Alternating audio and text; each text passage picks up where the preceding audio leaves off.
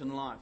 The words are based on Luke chapter 24, verse 29, where it said the two disciples on the road to Emmaus cry out to Jesus saying, stay with us, abide with me, because the day is almost over and evening comes. So it actually comes from that particular text where two people are walking away from Jerusalem. They have had a lot of hopes and expectations put into Jesus being the Messiah, the deliverer, the one who's going to come to throw out the Romans and end poverty and bring the new kingdom of God. That was their expectation. But sadly, that expectation was dashed because on Good Friday, Jesus was staked up between heaven and hell and he died. And they're now walking away from what they see to be a complete failure. And on that road, Jesus meets them. And for some reason, they don't recognize him. Maybe he's disguised, his presence or whatever. We won't go into the whole explanation of that now. But as he's walking with them, he begins to explain to them the scriptures. He opens up the Bible to them from Genesis through to Malachi to explain how the Messiah needed to suffer for the sins of the world, fulfill then the requirements of the law. And then as he was explaining that, the Bible says that their hearts glowed, warmed within them. This is the incredible dynamic when the eternal reaches down into your heart and your soul and your heart burns within you. Most people will meet God at that level of revelation.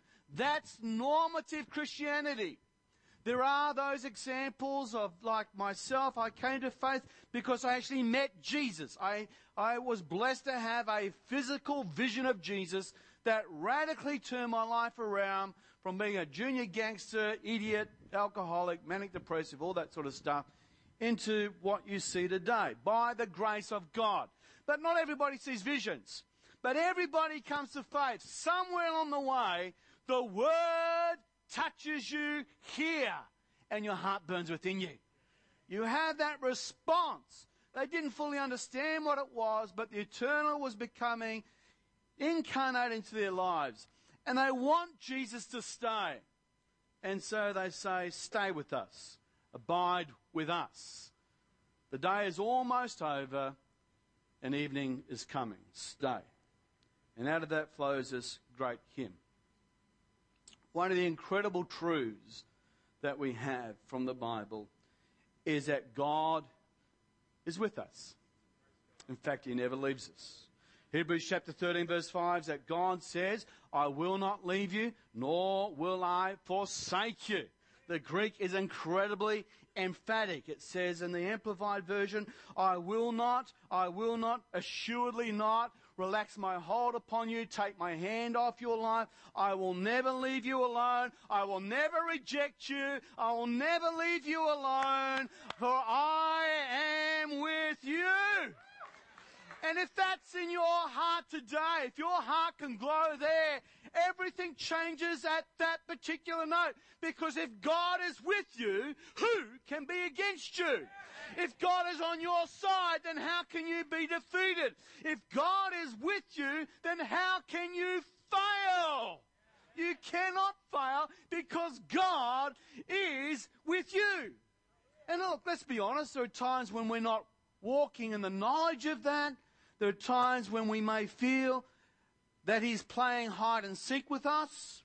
There are times when we can be dark and we can be locked in our own little prisons of depression and pain and angst and all these sorts of things. We understand that, but the fact that I don't sense God doesn't mean that he's not there. He is always there. He is Emmanuel, God with us. You know, God's not upset with you. For some of you, that's a revelation. God is not cross with you. God might be cross with some of the stupid... Sorry, forgive me, dear Jesus. God might be a bit cross with some of the stupid things you do. But God is not cross with you. He loves you. He is with you. And He's wanting you to choose life. He's wanting you to choose peace. He's wanting you to choose joy. And some of us are just crazy enough to say, no, God, I'll do it my own way. Thank you very much. I will make my own choices. And guess what? The more choices you make that are based on you pleasing you is going to take you to more selfishness, more suffering, more sickness, more heartache, more tragedy. And we are just telling you what the Bible tells you or Cosmopolitan magazine. That's the truth. The more that you live a selfish life, the more destructive that will be. Jesus says, I will never leave you and I will never forsake you. The Greek is emphatic. There are 5 no's in Hebrews chapter 13, verse 5. No, no, no, no, no. I will not forsake you. I will not take my hand off you. I will not reject you. I will never leave you alone. How many times does God have to say it before we believe it? God loves you and He's on your side. He wants to take you home. All is forgiven. And all you have to do is come home to a loving God who's prepared a place. There's a bedroom for you. It's kitted out. It's got a plasma screen. It's got everything you want. God wants you to come home. He will never leave you, never forsake you. With God on your side, how can you lose? I've had a very challenging couple of weeks. Incredibly challenging. Whoops. I'm in the hole. Because, you know, what Jeff shared around communion is what we often say in church, and we believe it, don't we? That God can forgive anyone. That God can actually redeem and lift any soul. That's what we believe, isn't it? I've had a couple of weeks where I've been really challenged on that. Challenged on this whole idea. Is it ever right to throw away a human life? You know, I'll pick you and I'll work with you. But this one here, I'll throw you away. It's really challenging to say that I believe in grace. But when God's using me as the instrument of grace, what do I do when it's hard? When it's difficult? When it might be unfruitful? Could be unsafe? Expensive? When do I say someone is beyond the grace of God? Someone's beyond God's reach of love. What circle do I draw? These are the people that I put in the circle of the people that God can love, reach out, minister to. But outside my circle, you know, I won't have this person or the person with that particular problem. Outside my circle, I won't have homosexuals, pedophiles. You know, is that really God? Is it really grace? You know, because I want to tell you, this has been real. This has been in my face. When the tactical response group raids your church, it's in your face. Isn't it, Carol? When you're dealing with a person who's very broken, incredibly challenged, violent background, where do you say, God loves you, God bless you? When do you say, no, this person's beyond? I'm just being very honest. I don't know. And I'm wrestling with that. But one of the things that comes back to me is, except for the grace of God, that is me. And, you know, we make these comparisons. Well, at least I didn't do that. But, hey, I know I did this. And it wasn't like that, but hey, I did it. It's amazing how we want to make that conditional on what's comfortable. No, I don't know what to do. Don't know what to do. I pray that God would always use me as someone which actions of love and of grace can come out of. A number of years ago, we had a man in our church who came with a violent background. He was a former bank robber, had the tats, met God in jail, came out of jail. For a season we worked with him. And it was incredible the amount of pressure I got from good Christian people who felt he wasn't the sort of person that should be coming to our church. I would meet with this young man every Saturday for over 12 months for breakfast. Missed a couple because I might have been away or sick or whatever, but virtually every Saturday I met with him. And I had people say, Mike, you're wasting your time. Why do you waste your time with someone like that? I thought it was interesting because another person might say, why am I wasting my time with you? It's interesting, isn't it, you know? Because maybe that attitude is not the right sort of kingdom attitude. But, you know, they did. They've done doing good, got married, doing well, loving Jesus, attending church, running a connect group. You know, that one's a victory. Thank you, Jesus. That's a great one. You love that. But, you know, you're not always going to get a victory either. We're going to have our failures as well. But I think God calls us to be faithful rather than successful. You know, we've been helping this young man, and about day 2, I have been fairly extravagant with trying to help him. And about day 2, this is what he says to me. He says, Mike, are you doing this because it's just charity? And you've got to do it? Because that's what churches have got to do. Now, is it your job? Or do you really care?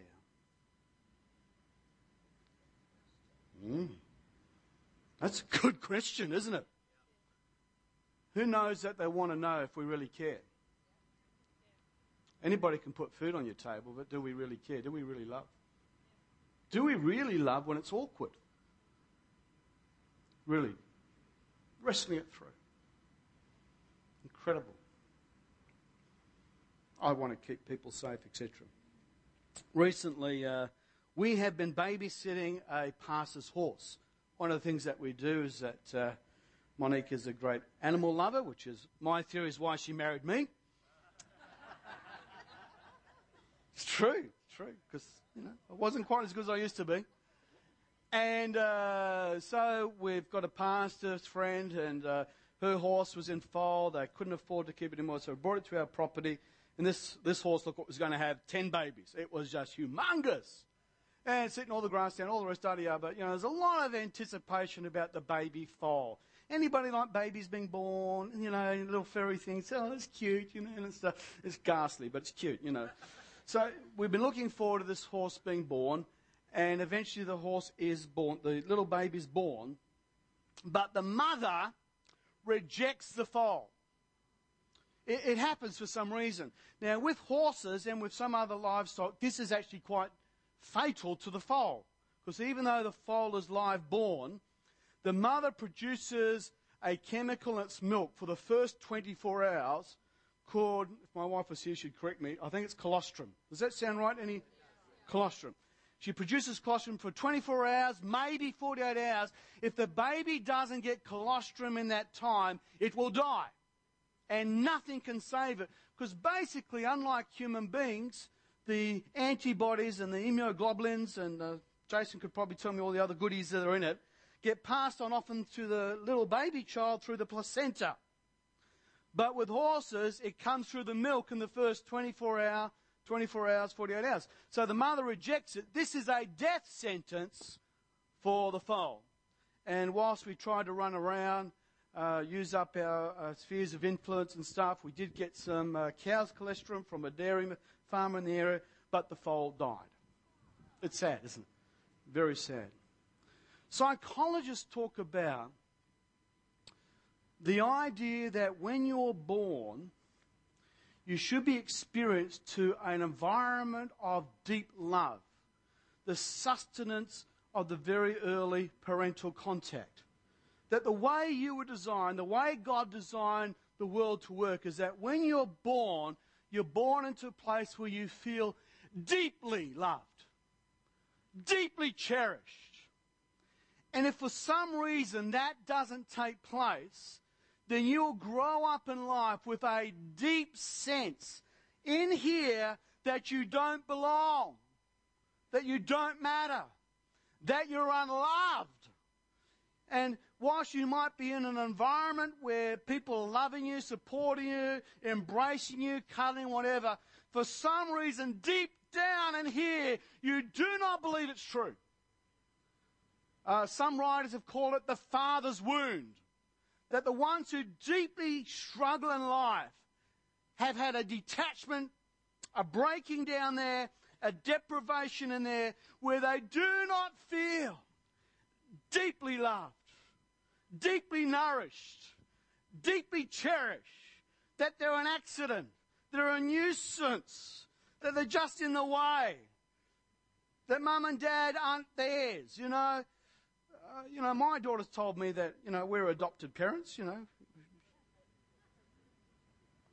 Deep wounds in here. And as they grow up, they are hardwired then to try and find love, significance, safety and security in the wrong places. Because this is breaking hard. Horrible things. We had a lady here a number of years ago. She's left our church. She's given me permission to tell her story. She used to stand here on stage and minister as well. But we'll call her Trudy today. Trudy was born into a home. Her father was an alcoholic.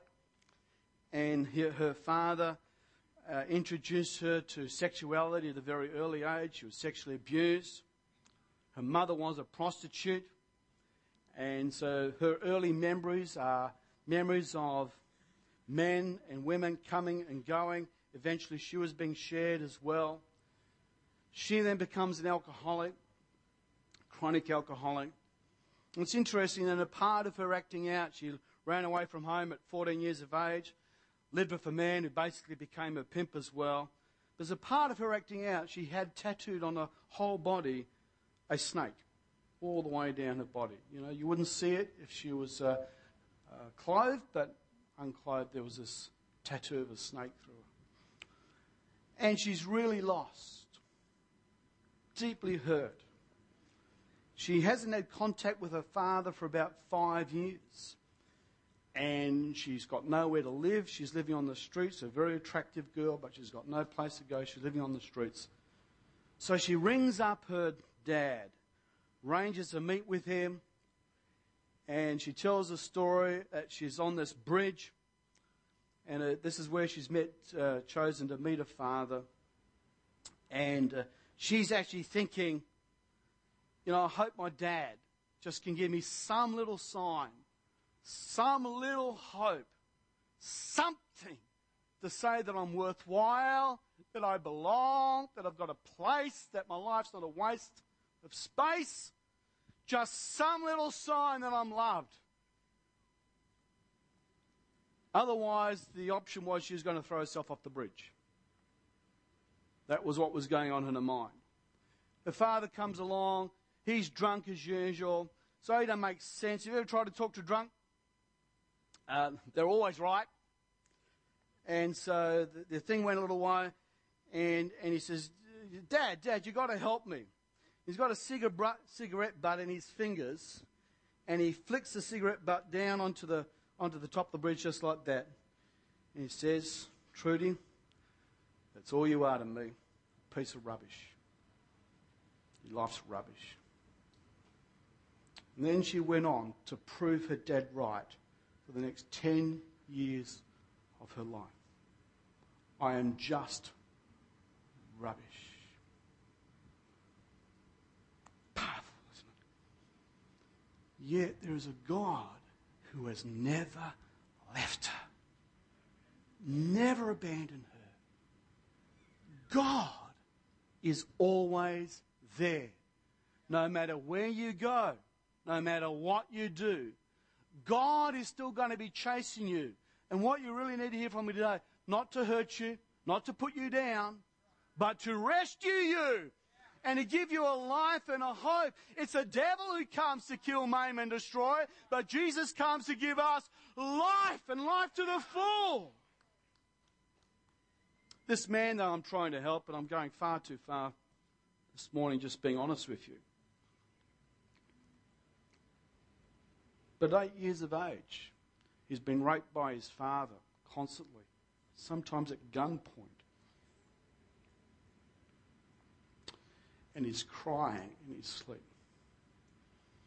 God, why don't you help me? God, don't you care? God, help me. Rescue me. And you know what? God was there. God was there. God loves him. God has always been with him. And God will never leave him and never forsake him. This week I met with a lady who is the current Australasian director for Exodus Ministries. Exodus Ministries is a very small group of people that try to help those with a gay, lesbian, transgender, bisexual lifestyle. And it's a very difficult ministry because they are constantly being attacked by overt military, you'd almost call terrorist type tactics to try and destroy them here in Australia. You wouldn't believe some of the stuff that goes on. That community can be highly mobilised, highly financed and highly aggressive. And she shares her own story of how she spent many years as a lesbian in different lifestyles, an abuser. She was abused by her father. She became an abuser, violent, a lot of heartache, a lot of pain. And in all that, she found Jesus. And today she's married, and she's been an ordained Assembly of God minister for over 20 years, happily married. And all she does is try to seek to help people who are hurting and in pain. And she says over and over again, when she talks to people caught up in these lifestyles, in here, there is this father's wound. There is this deep sense of, I'm not loved. I'm not wanted. I am rejected. And out of that, the enemy comes to say, this is where you'll find it. This is where you'll get it. And of course, it's a total lie and a total fabrication. Just takes to very bad places. Friends, we've heard a great hymn today, Abide With Me. The language is a little bit old, but in that, the hymn writer is stating a truth, living life for many seasons, that God is with us, He's on our side. The book of Romans says, if God is for us, who can be against us? I want you to know today on the authority of God's word that God is for you. He loves you. He's got a plan and a purpose for your life. And the sooner we turn over the control of our life to the Master, instead of being in the control ourselves, wanting to drive the wheel ourselves of our life, the sooner you will find rest and joy and peace in God. I love that song. The greatest day in history. I love it. The greatest day. I want to tell you, the reason why I love that song is, for me, it's true. The greatest day in history was the day when I found Jesus Christ. And I was born again. And all the old stuff was over. Thank you, Jesus. And everything became brand new. I got to believe that. Because the old Mike was a very bad man. Thank God for the new Mike in Jesus Christ. Hallelujah. Thank God for that. So what I would like to do today is a little bit busy, a little bit different. I would love to pray with people this morning, personally, one-on-one. I'm going to get the band to come up again and to sing that song, Abide With Me. But I would like you to come forward this morning. This is the person I want to come forward this morning. If you can identify this deep pain in your heart, an alienation, you don't belong, you feel unloved, you feel deeply rejected, deeply forsaken, I would like to pray this morning that God would heal the Father's wound in your life. That God will touch you and move something within you that will take you to a better place. That's my hope and my prayer today. I'm going to believe for miracles. Because unless you deal with this deep pain here, being in church won't help you. Listen to a sermon won't help you at all. It's actually letting God fix the pain in your life. So for this one, we can stand and you can sing. If you would like to come forward for prayer now, I invite you to come out to the front and I will lay hands on you. Gently. Let's stand.